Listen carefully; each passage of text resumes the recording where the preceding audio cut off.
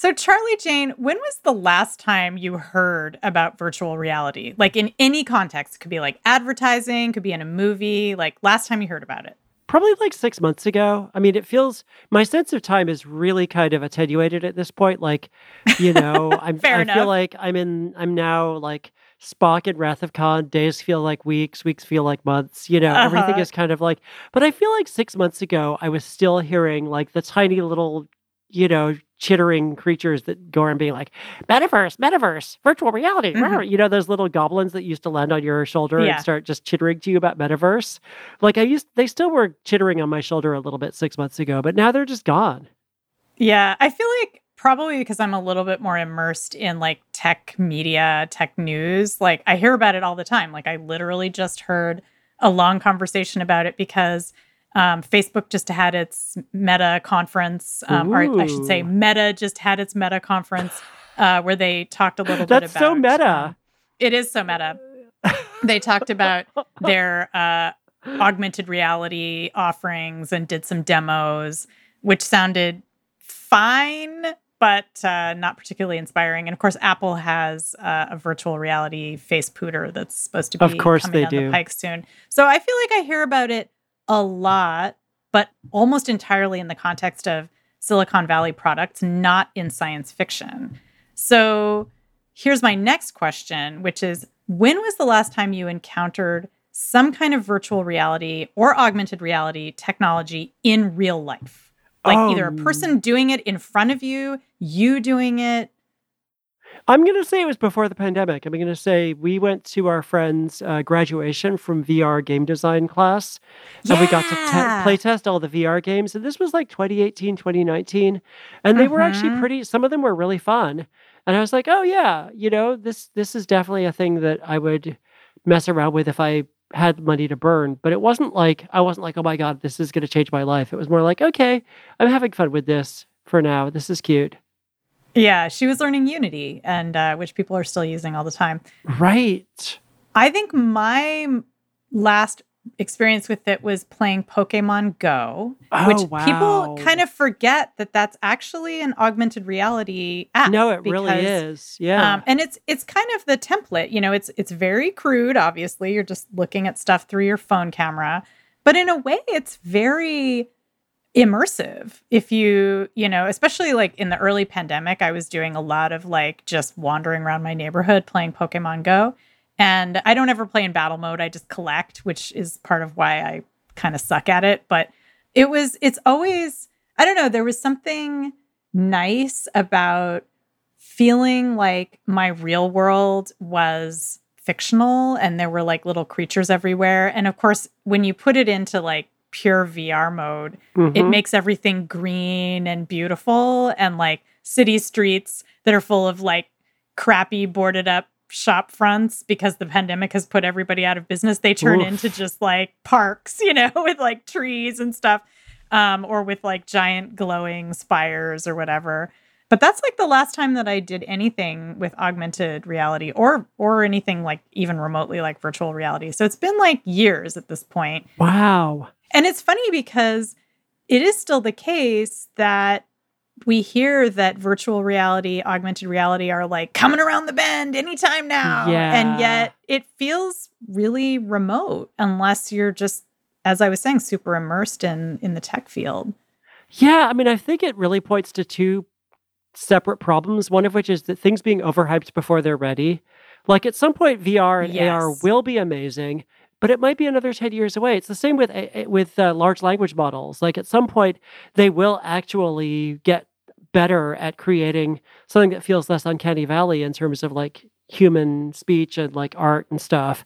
But they're being hyped now and they're not ready. And the other problem is just kind of misplaced priorities. Like nobody is actually thinking about like what problems can we solve with this? Like what actual problems that people are dealing with can this solve, or what problems can we work towards solving? It's more just like shiny thing. Nobody actually asked for it. It's not really helpful or relevant to people's lives, but shiny thing. And so I think that this is part of this weird disconnect between Silicon Valley and its customers, kind of. Yeah, that is so true. And that brings me to what we're talking about today. So, you are listening to Our Opinions Are Correct, a podcast about science fiction, science, technology, and everything else. And over the past several months, we've reported out 5 episodes in a series called Silicon Valley versus Science Fiction. And we explored the influence that science fiction has had on Silicon Valley products, but also the ways that tech leaders are using sci-fi kind of as propaganda to sell things. And today, what we're going to do is talk about what that series helped us understand about how we, as just ordinary people, end users, consumers, are affected by Silicon Valley's obsession with making science fiction into a reality. And then we are super lucky to be joined by Dr. Joy Buolamwini. She's the founder of the Algorithmic Justice League, and her work on algorithmic bias was featured in a really awesome documentary that I highly recommend called Coded Bias. And now she has a new book out about AI that she's going to talk to us about. She also, by the way, just a few months ago was meeting with President Biden to talk about the dangers of AI. So I really like the idea that now we're going to be starting to have guests who, they meet with the president and then they meet with us. In increasing in order of importance, obviously. Exactly. So I'm Annalee Newitz. I'm a science journalist who writes science fiction, and my latest book is The Terraformers. I'm Charlie Jane Anders. I'm kind of a weird goofball who sometimes writes science fiction and fantasy, and my latest book is Promises Stronger Than Darkness. And on our mini episode next week for our Patreon supporters, we will be talking about 2 of the best-known recent works of feminist science fiction, Everything Everywhere All at Once and Barbie. That's such a great combo. And actually, that reminds me, our opinions are correct. We're not a Silicon Valley juggernaut. We're not VC funded.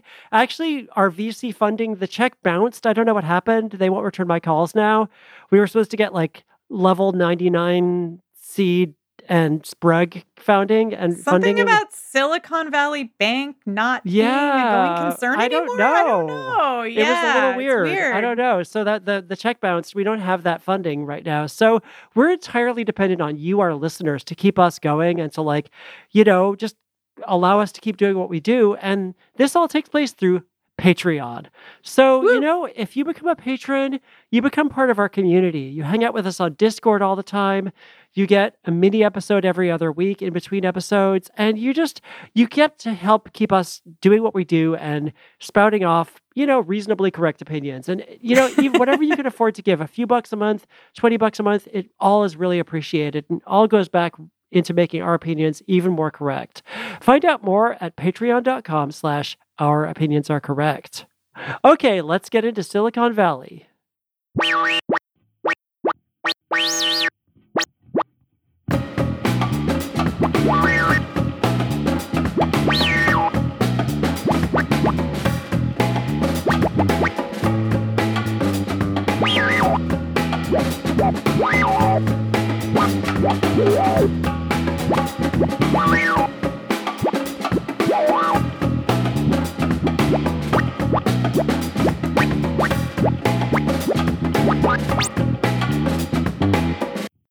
Okay, so one of the episodes that we did that I found most fascinating was the one about Ayn Rand, partly because you went through and really got into her life and what her books were actually about, as opposed to what we hear that they're about from Silicon Valley billionaires.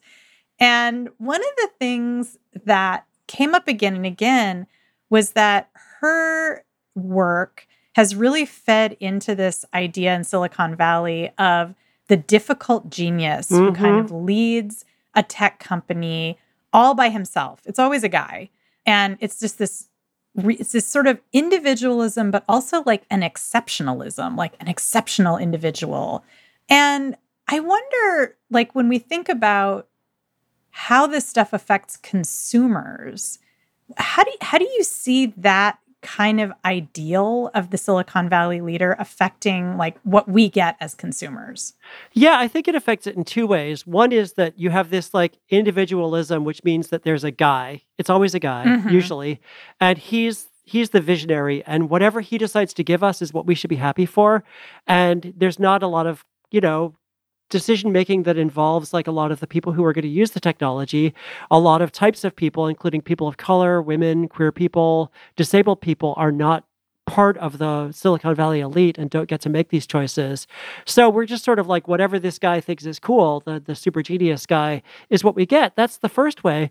The other way that I think that this obsession with individualism really affects us is that we get products that are aimed at making us more, discrete individuals, that are aimed at kind of isolating us in a way. I feel like technology was supposed to bring us together. This is a cliche. Everybody says this. Technology was supposed to bring us together, but instead it isolates us. And I'll give you an example. I was thinking this morning about health. Now, health is a perfect example of something that is actually a collective problem. Like, our health problems are communal. Like, a lot of the as reasons we why recently learned in the pandemic. Exactly. As we've learned, as we had to be hit over the head with a 2x4 to find out during the pandemic, our health problems are communal. If you get sick, you're going to make me sick. If you smoke, you're going to give me lung cancer. If healthcare is unaffordable, if health providers have terrible incentives because of policies that have been set at the state and national level, we all suffer. There's so much about our health situation that is communal, that is like societal.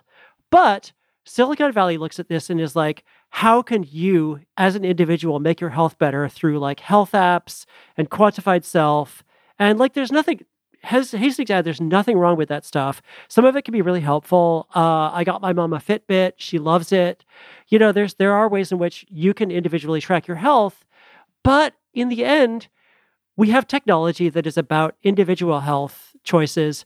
We don't have technology that helps us to kind of collectively make our health better, because that is, Silicon Valley believes that the individual is all that matters. Yeah, I really think that's true. And it does go back to a truism about Silicon Valley, which is that Silicon Valley leaders design technology for themselves and not for the public. Even when they're designing tech which should be for the public good, like health or like transit, instead of getting, a Tesla public bus system, powered with like electricity and made with sustainable materials. Instead, we get Tesla cars, which are dangerous and are clogging up the roads and getting into all kinds of crashes. So I think I think that this myth of the perfect leader who always knows what's best for us, whether it's someone from an Ayn Rand book or Steve Jobs or Elon Musk, it's really toxic. It's like, it's really affecting what we are able to buy that might indeed help the community, but instead doesn't. Mm-hmm. And I think it's really important because I feel like in the previous episodes of Silicon Valley versus science fiction, we kind of talked about it in broad strokes in terms of like how there are these weird ideas. But I think it's really important to bring it back to this actually affects you, our listener, in terms of like the technology you're using and the apps that you're installing. Like, it's not just some theoretical like, oh, this is off in the distance. It leads to bad outcomes, especially for marginalized people. Yeah, I was just talking with Paris Marks, who does the Tech Won't Save Us podcast, which I really love. And we were talking about, super great, highly recommend. And they were talking to me about how science fiction kind of inspires Silicon Valley leaders, but also, products. And they were like, Paris was asking, are these people really science fiction fans, or like, is it just that they kind of like the aesthetic? And I thought that was really interesting. I think they really are science fiction fans, I want to say. Like, I don't think it's like people in Silicon Valley are pretending to read science fiction and kind of using it, retroactively to justify what they're doing. But I think there's something to the idea that they're pulling an aesthetic or a vibe from science fiction and not looking at the context. And I think that's why you get people pouring money into things like cryptocurrencies, the metaverse, NFTs, like all of the kind of financial instruments that are enabled by blockchain technology, because they sound like a future that you would read about in a 1950s novel. It sounds like Mm-hmm. something from Isaac Asimov or from like really early Star Trek. Sure. And it's not, it's not something that reflects what we need Mm-hmm. right now in 2023.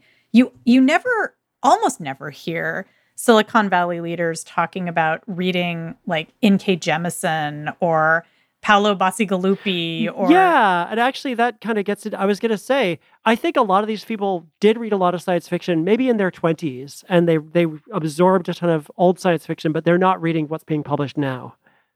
yeah, and if they were reading the science fiction that's being published now, like if they say, I don't know, picked up a Becky Chambers novel, or picked up a Fonda Lee book, even, Mm-hmm. and they would see that science fiction right now is really concerned with the environment. It's really Mm-hmm. concerned with the problem of authoritarian leadership, the problem of leadership that relies on exceptionalism. And it's not all about celebrating great men who lead us into a shiny future. And in fact, what people really want out of their stories are technologies that are going to help us survive climate change, And Absolutely. that's what we want as products. And we're just not getting it. Like Tesla cars are not it. Yeah, You know, and like you kind of said, we don't really need self-driving cars. What we really need is more trains and buses. Like we need public transit, we need green spaces.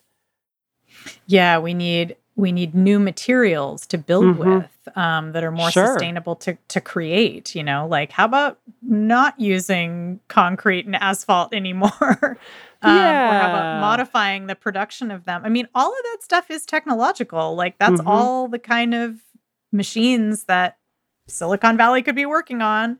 That also reminds me of the episode we did about smart homes, where we Mm-hmm. talked to Jackie Chang, who ran Wirecutter and Sweet Home for a That really was long so time. great. I love her.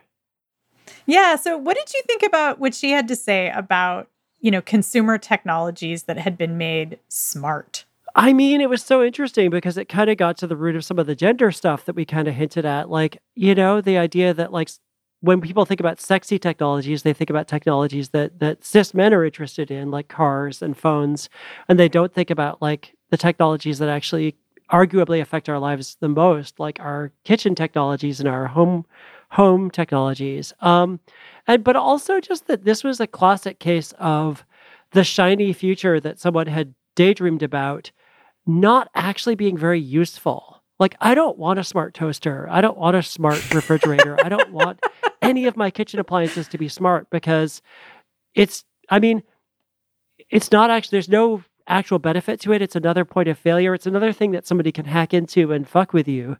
It just doesn't feel Yeah. like a great use of technology.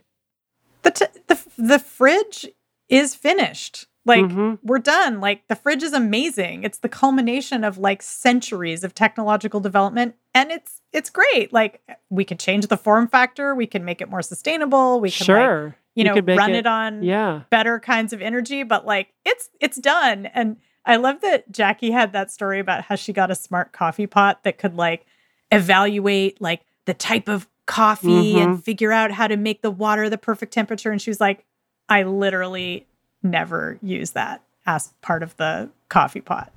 Yeah. So, Annalie, I wanted to tell you about a journey I went on this morning after we hung out this Okay. morning.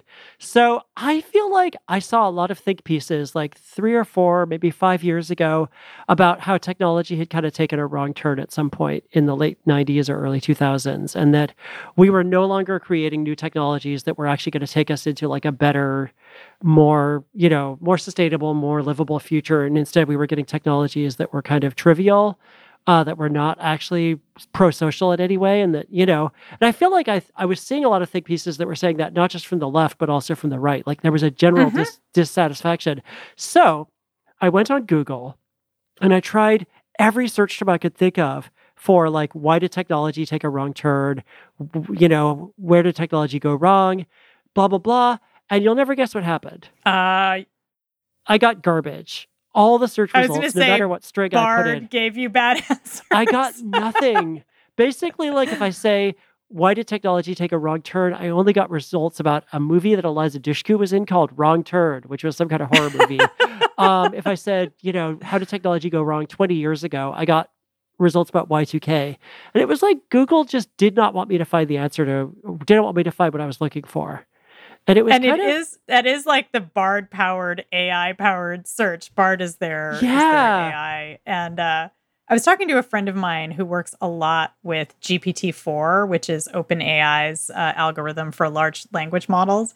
And he said that he was asking GPT-4 how to convince his son not to use it to write his papers, because his son kept asking him, "Dad, can I have access to the GPT-4 account so I can write a paper?" And he was like, "GPT-4, tell me, like, how can I convince him not to?" And it wouldn't answer that. All it would say is, here's a bunch of ways that he could use it to do research, but not to write.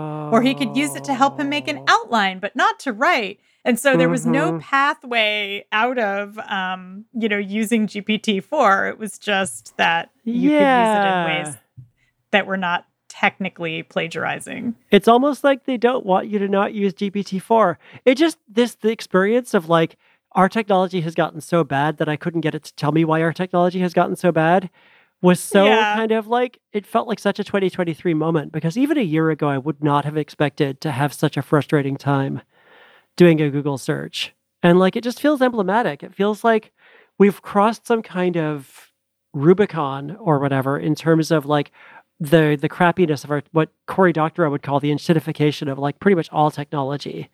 And it does feel like this comes at a moment where our tech leaders are much more chest thumping about like their own status as like maverick geniuses who are too brilliant and cool to listen to anybody. And while, they're more and more hyperbolic about how they're going to create AGI and how they're going to create all this like incredible, the singularity is going to happen in like 3 days. I got it marked in my calendar. Like they're like, we're all going to become post-human. We're all going to just like barf nanites. I don't know. It's going to be great.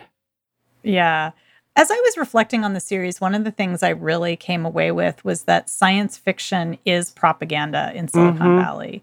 Yeah. And that a lot of what we're dealing with are product cycles that are inspired not by actually looking at the world as it is or looking at the likely future we will have and trying to meet the needs of actual people. Instead, it's all about, and this is, I think, where long-termism comes into this, it's all about this one future, which is based on science fiction written in the 20th century, and how can we stay on that path toward a future where we have great men leading companies engaging in extractive practices who then change the world. Ultimately, what really concerns me is that consumers and regular users are being given this sci-fi propaganda instead of the tools that they need. And we're being told that these tools are actually giving us a better future. And yet even we look around and we're like, well, how is it that social media is giving us a better future? Like, how are large language models doing this? Why is my phone that I can't recycle and that I have to buy a new one every 2 years or 3 years? How is this helping me have a better future? Like, I don't see a connection between this collection of dead phones I have on my shelf and, repairing the ozone hole or like mitigating the results of carbon loading in the atmosphere. And so that's the problem with propaganda, right? Is that it kind of pulls a curtain over your eyes so you can't see the future clearly that's going to be the sustainable future that you can actually live in. So I think my goal as a science fiction writer, but also as someone who thinks about science, is to focus on stories that will actually help us reach a future that's more sustainable and more democratic. Yeah, and I just wanted to add that you can love science fiction, and I believe that a lot of people we're talking about do love science fiction, and then also turn around and cynically use it as propaganda to promote your latest widget that on some deep level is actually just bullshit. Yeah, so if you're interested in hearing more about any of these ideas, you can go back and check out the 5 episodes in our Silicon Valley versus science fiction series. And next, we are going to talk to Dr. Joy Buolamwini, who knows a lot about the dangers of propaganda around technology.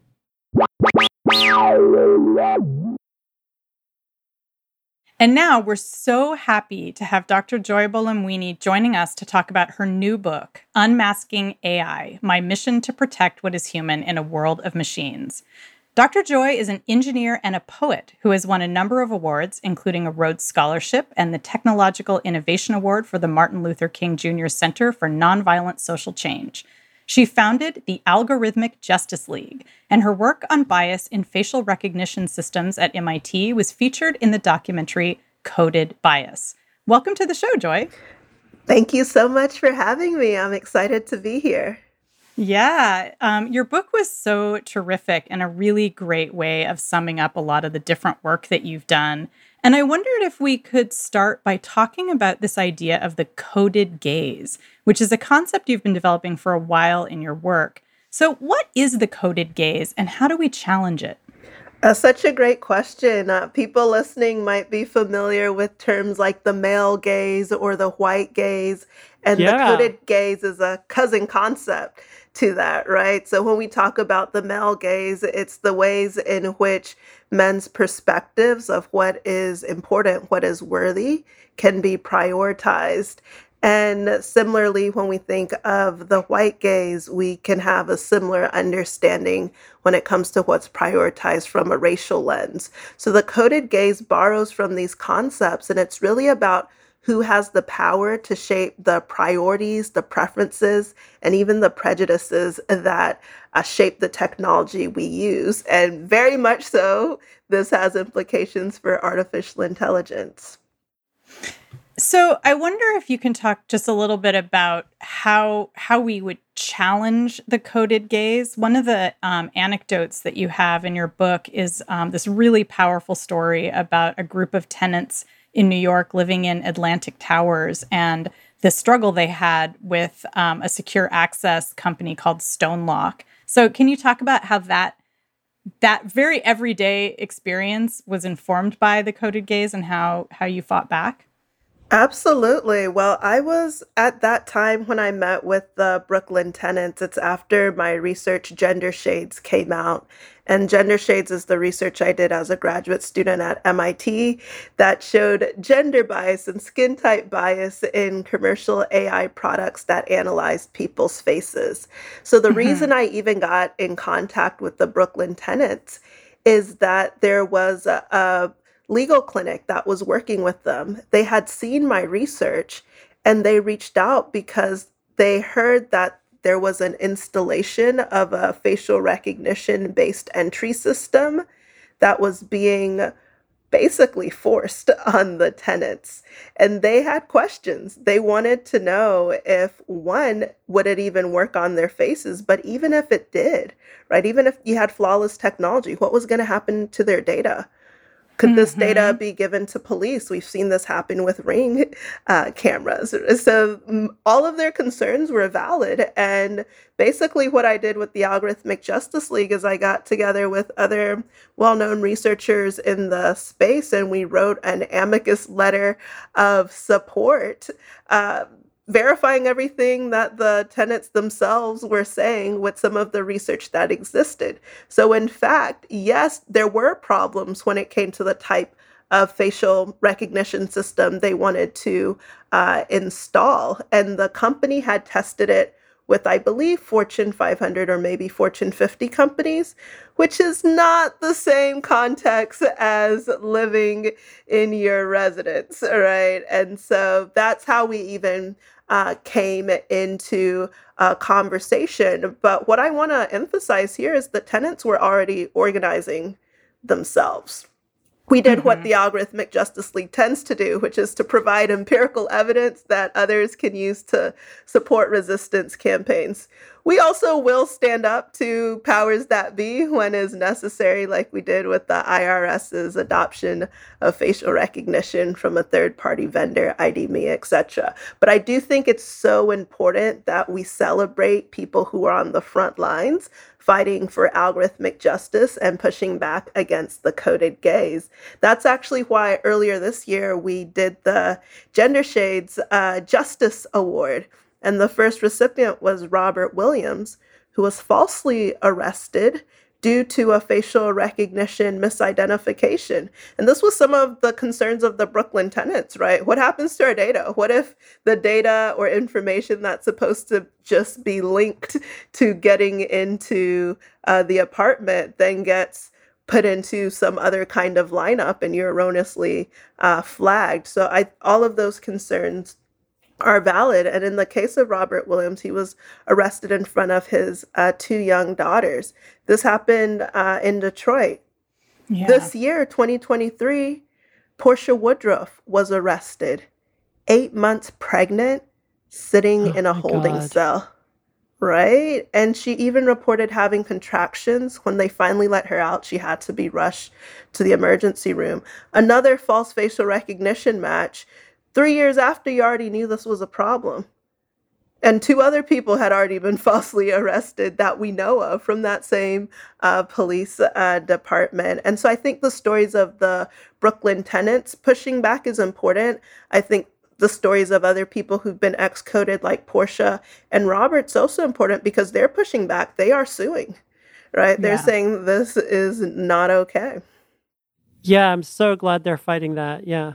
And this is because, especially in the Atlantic Towers, like you were saying, a lot of the tenants are brown or dark-skinned. And so the facial recognition is going to be much less accurate. That's part of the coded gaze. That's part of it. And also many of them are elderly. And so this is another aspect of the coded gaze that doesn't get as much focus, but it's really important. There's quite a bit of ageism as well that's embedded in these systems. And so studies do show on both sides of the age spectrum that the faces of elderly people, these systems tend to fail more often on, as well as youthful faces. And I cringe anytime I see people proposing the adoption of facial recognition in schools, particularly at that stage of life where your face morphology is changing so rapidly. And furthermore, in one way that's good because there are more data protections for kids. Usually you're not going to have as many kids' face data in these data sets, which also means it's likely the systems are not going to work as well for them. But just like you were talking about that misidentification, right? It doesn't mean decisions still can't be made. And we've seen this with the introduction of some of these e-proctoring tools. There was a student in the Netherlands, she talked about trying to take a test, shining all these lights on her face just to be seen. That was horrifying, that part of the book. I just read that part. I did want to share one more. There was a Muslim student, right, who had her face covered. And this I don't share in the book, but this particular student, I don't think this is a widely known story. When the system looked at her in her face covering that she wears for religious reasons, it said that a hand was covering her face, which indeed was not. So now this is before even factoring the stress of taking the test. Right? Yeah, and to be clear, those e-proctoring systems, they're designed to kind of see if you're cheating or if you're paying attention or if you're doing anything irregular while you take the test. And they're just more likely to fail for marginalized students of various types. And I think it's important to think about the different types of students it can fail on.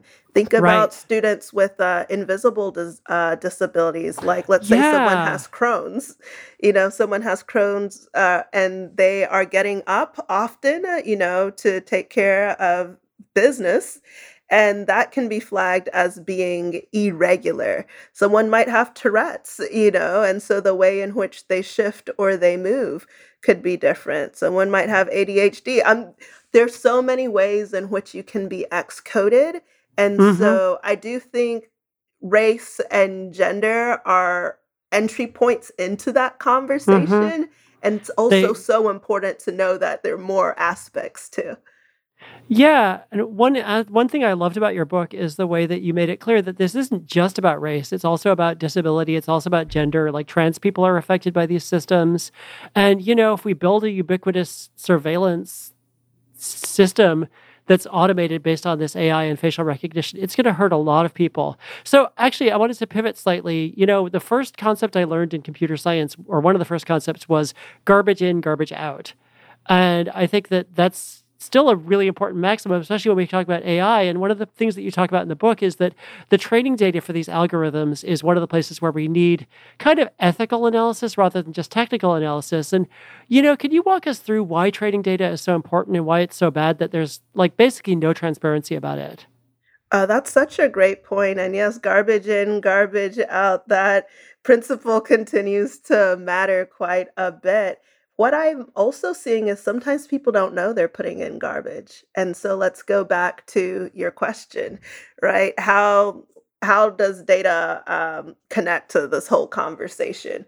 Well, you've probably heard about AI, and within AI, an approach to AI is machine learning. So, what are the machines learning from? They're learning patterns from data sets. So, this could be the pattern of a face. It could also be something like what we see with generative AI systems, the pattern of what language looks like, or if you're producing audio, sounds like. And so, this means that the machine learning model that's created, the training data gives it its experience of the world. So now, if you have a training data set that, let's say, is largely male faces or largely white faces, it's not so surprising. And what my research was looking into was that some of the measures we were using. So after you've trained your model, right, we want to know how well it works. So you have your training data, and then you have another type of data set that's your benchmark data set. What I found was these benchmark data sets were actually giving us a misleading sense of progress. So that's why I was saying, like, you might not even know there's garbage in it if the measures themselves don't let you see. And so, what was Hmm. happening when I was looking at some of these benchmarks, one of the most popular ones, labeled Faces in the Wild, was considered a gold standard. And it was about, I want to say, over 70% male and over 80% lighter skinned individuals. I looked at a government data set that had been made public at the time. And when I looked for women of color like me, they were about 4.4% of the data set, which meant you could fail on all of them and still be in the 90s, right? You could still get an A on the test. And so I Hmm. realized that we had to change the measures we were using to assess progress with, in my case, looking at facial analysis systems, but more broadly, any type of machine learning system that's learning from data around humans, because we were kidding ourselves with what the progress looked like because of the universal idea that, oh, if it worked well on the benchmark, it means it works well on everybody. And that wasn't exactly what was happening. And so that was a big part of what the research I was doing was showing. When you change the measures of success, how do these companies perform? And we found that changing the test definitely changed the overall results. So they weren't as robust and as advanced as was initially assumed based on the more pale male data sets that were being used to assess how well they worked. So you've talked about the need to pass the Facial Recognition and Biometric Technology Moratorium Act and an AI Bill of Rights. And, people in the AI industry, they keep saying that they want to be regulated, but how do you think AI should be regulated? And do you think that AI entrepreneurs are going to welcome that kind of regulation? It's a really interesting conversation around AI governance and AI regulation. When we look at Europe, for example, right now we're in the late stages of having passed the EU AI Act. And in the EU AI Act, there's a piece of it that I think lawmakers in the US can learn from, right? Which are explicit restrictions on high risk uses of AI. And one of Hmm. those restrictions is a ban of face surveillance. So you cannot use facial recognition in public spaces. So I think we can learn from that, right? Uh-huh. Establishing clear red lines. What I appreciate about the blueprint for an AI Bill of Rights is it outlines what should be in place for AI systems, right? So they should be safe and effective. Portia Woodruff being arrested, that was not safe or effective for Hmm. Portia or for Robert or for Randall Reed, who's also now suing. He was arrested for a crime in Louisiana. He'd never been to Louisiana, he was in Georgia, Oh right? man. And Hmm. so that's one part of the AI Bill of Rights. Another part is that everyone should be protected from algorithmic discrimination. And this can happen in all manners of life. There are predictive AI models being used in healthcare that actually say patients don't need the care that is required. And so their coverage gets cut short even though their insurance would have covered it if not for an algorithmic model saying that this patient doesn't need the care they do need. So another area, right, where you want to make sure that we have protections from algorithmic discrimination. Another piece that's so important goes back to data privacy. And on Hmm. the data side, so much of what we're seeing with current AI models, particularly those called the general purpose models, or some might call foundational models, is it's based on a foundation of data theft because so Yeah. much of that data has been collected without compensation and without permission. And we continue to see lawsuits. There will be more litigation. And in the book, I write as a computer scientist, the way I learned to do this type of work was if the data was available, it was available for the taking. When I Yeah. would ask questions about do we need consent, etc., peers and, older scholars, etc., it was kind of like, this is computer vision. These aren't the types of questions we ask. And also, what I realized quickly is it would make our job a lot harder if we had to get consent. It would be difficult to collect millions or billions of photos if you had to have consent in some manner, especially if you then had to pay people. But if you are creating products based on data taken without permission, that's unfair and it's unethical. And I don't think any company can claim to be responsible by building on a foundation of stolen data. Yeah. So I read an interview on NPR where you said that we're, quote, automating inequality through weapons of mass destruction, which I loved that phrase. And, I've seen it so often with tech companies using technology to discriminate. Like I wrote about digital redlining back when I was a financial journalist.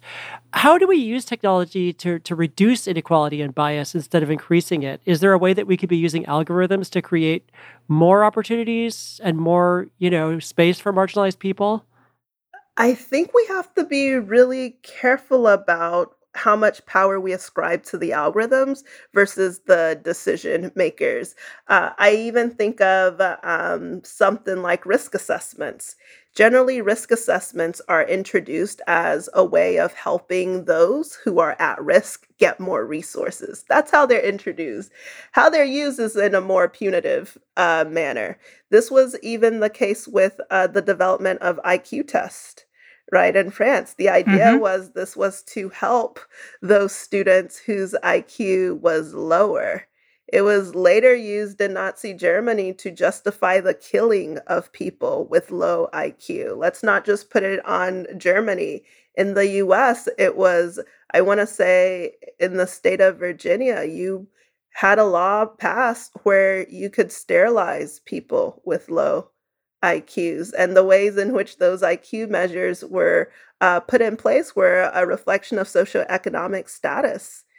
Yeah. Even the military used IQ in a way where it was based on racial rankings to decide who would be officers, and so the type of risk you're going to even put yourself into place.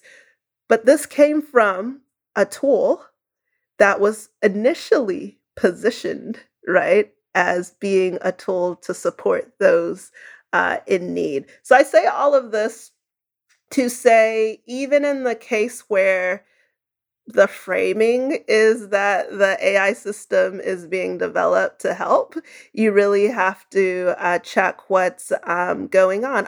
Let me give an example in healthcare. Yeah. So, for cardiovascular disease, 1 in 3 women in the U.S. die of cardiovascular disease, but about a quarter of research participants are women. So we have a very skewed understanding of cardiovascular disease in the first place. So this is where you might say, okay, data can help, right? Or AI Hmm. models can help. And theoretically, they can, but you have to be really careful about how you're collecting the data and who's included. So, for example, let's say you want to use computer vision and you want to look at the buildup of plaque in arteries. Hmm. Well, it's been shown that depending on the presence of testosterone or how much estrogen, that actually changes the way in which plaque builds up. So let's say Ah. you're now training on a largely male data set with more of the presence of testosterone, and you have more of the stalactite type of formation versus people with more estrogen. It would be, you wouldn't see that as much as you would see narrowing of the arteries.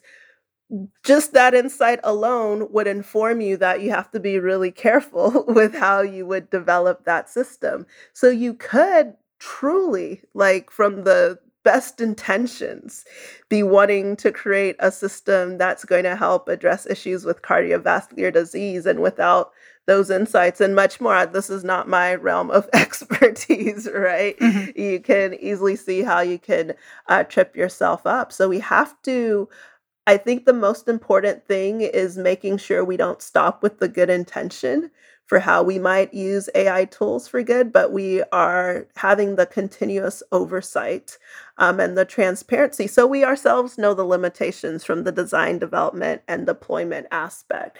And I think the other thing that I don't hear discussed as much, which is so crucial, is redress. So let's say we did our best to, attend to all of the risk and the harms. You got the tire certified, but you still got a flat on the road, right? There has to be some way of addressing these systems when people are harmed. It can be monetary compensation. It can be actually looking back at the opportunity that wasn't given and thinking about different types of recourse. But I do think redress is also very important. Yeah, that's a super important point. So, this is a show where we talk a lot about science fiction. And we recently watched the TV series Mrs. Davis, which features a young Black AI developer named Joy, who is trying to create an app that leads to social justice and mutual aid. And I was wondering, did you see this show? A Did you friend have any thoughts about it? a friend of mine saw it and they said, they are you're in the show. I was like, what do you mean I'm in the show? You you You're are. I don't even know what you're talking about. So then she sent me photos, and not only did the person have my name, but they had my style, right? They had the red Yeah. blazer and Yeah, it was pretty clearly a tip of the hat to you. We you were know. freaking out. So I thought the whole thing was really interesting, and it actually made me start thinking about uh, like where the line is between inspiration, right, and then appropriating someone's likeness. And so I started thinking of the Black Mirror episode. I'm forgetting the name of this one, but essentially it shows what it looks like when your likeness can be taken wholesale. So in Hmm. the example you're showing, right? Like they're inspired, and I mean, the name, the look. Yeah. Others seem to think it's me, but it's not a direct carbon copy. What does it look like now when you can bring Robin Williams from the dead? Yeah. Or Tom Yeah. Hanks is now your spokesperson, even though he didn't know. So it also made me think again, where is the line? So I don't know if Miss Davis completely crossed the line there, but the other examples certainly do. Yeah. Well, you do kind of almost destroy the world in that show. So Well, it's debatable. it's actually complicated. complicated. It's so anyway, I hope at some point you get to watch it because it is actually about algorithmic bias and like how It is a really interesting show. Yeah. How the app, which is well intentioned, kind of gets out of control. But it doesn't destroy the world. It just makes people do silly things. So but anyway, thank you for answering that question because as sci-fi fans, of course, we had to ask. So we're at the end of our time. We really appreciate you joining us. Dr. Joy Buolamwini, thank you so much. Thanks for talking about your new book, Unmasking AI. And can you tell us where people can find you online? Yes. So I am poetofcode.com and then also Poet of Code on Instagram, Jovial Joy on X, formerly Twitter. I guess I twixt instead of tweeting now. So those are the areas to find me. And if you want to be part of the Algorithmic Justice League and the fight for algorithmic justice, check out ajl.org. Awesome. Thanks again. Thank you so much. You've been listening to Our Opinions Are Correct. In case you just stumbled on this podcast out of nowhere, you can subscribe to us wherever fine podcasts are purveyed. And please do leave a review if you like it. It really helps people find us. Remember, you can always find us on Mastodon at wandering.shop/ouropinions. You can find us on Patreon at Our Opinions Are Correct and on Instagram at Our Opinions. Thank you so much to our amazing producer, Veronica Simonetti. And thanks to Chris Palmer and Katya Lopez-Nichols for our great music. And if you're a patron, we'll see you on Discord. Otherwise, talk to you in 2 weeks. Bye! Bye!